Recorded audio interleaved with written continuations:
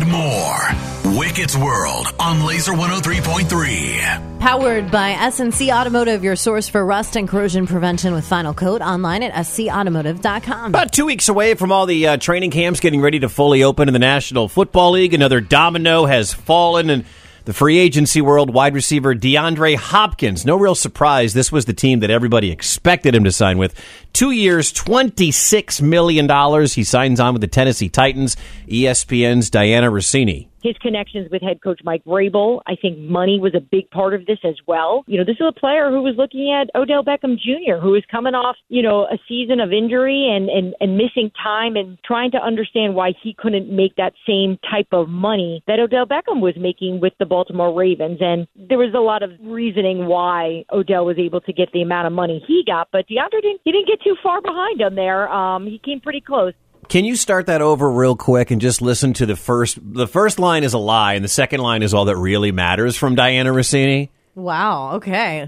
Those are bold words, Wicket. Just listen. His connections with head coach Mike Vrabel, I think money was a big part of this. And money. Nobody was offering more money than Tennessee. I did, over on ESPN Des Moines, I did an entire 15 minutes talking about guys like Dalvin Cook and DeAndre Hopkins, who the only thing that matters is money.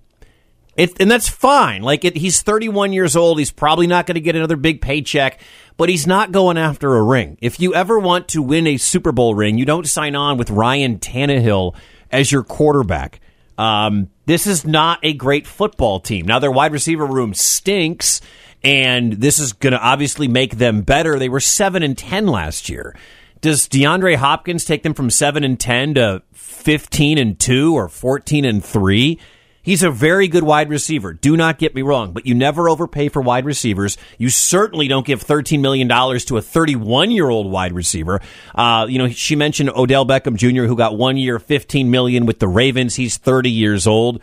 But this was a money grab. And again, that's totally fine, but DeAndre Hopkins is not serious about winning a Super Bowl ring, because now you went from being the second best team in that division to being maybe the second best team in that division. Because that's Jacksonville's division with how well Trevor Lawrence played down the stretch.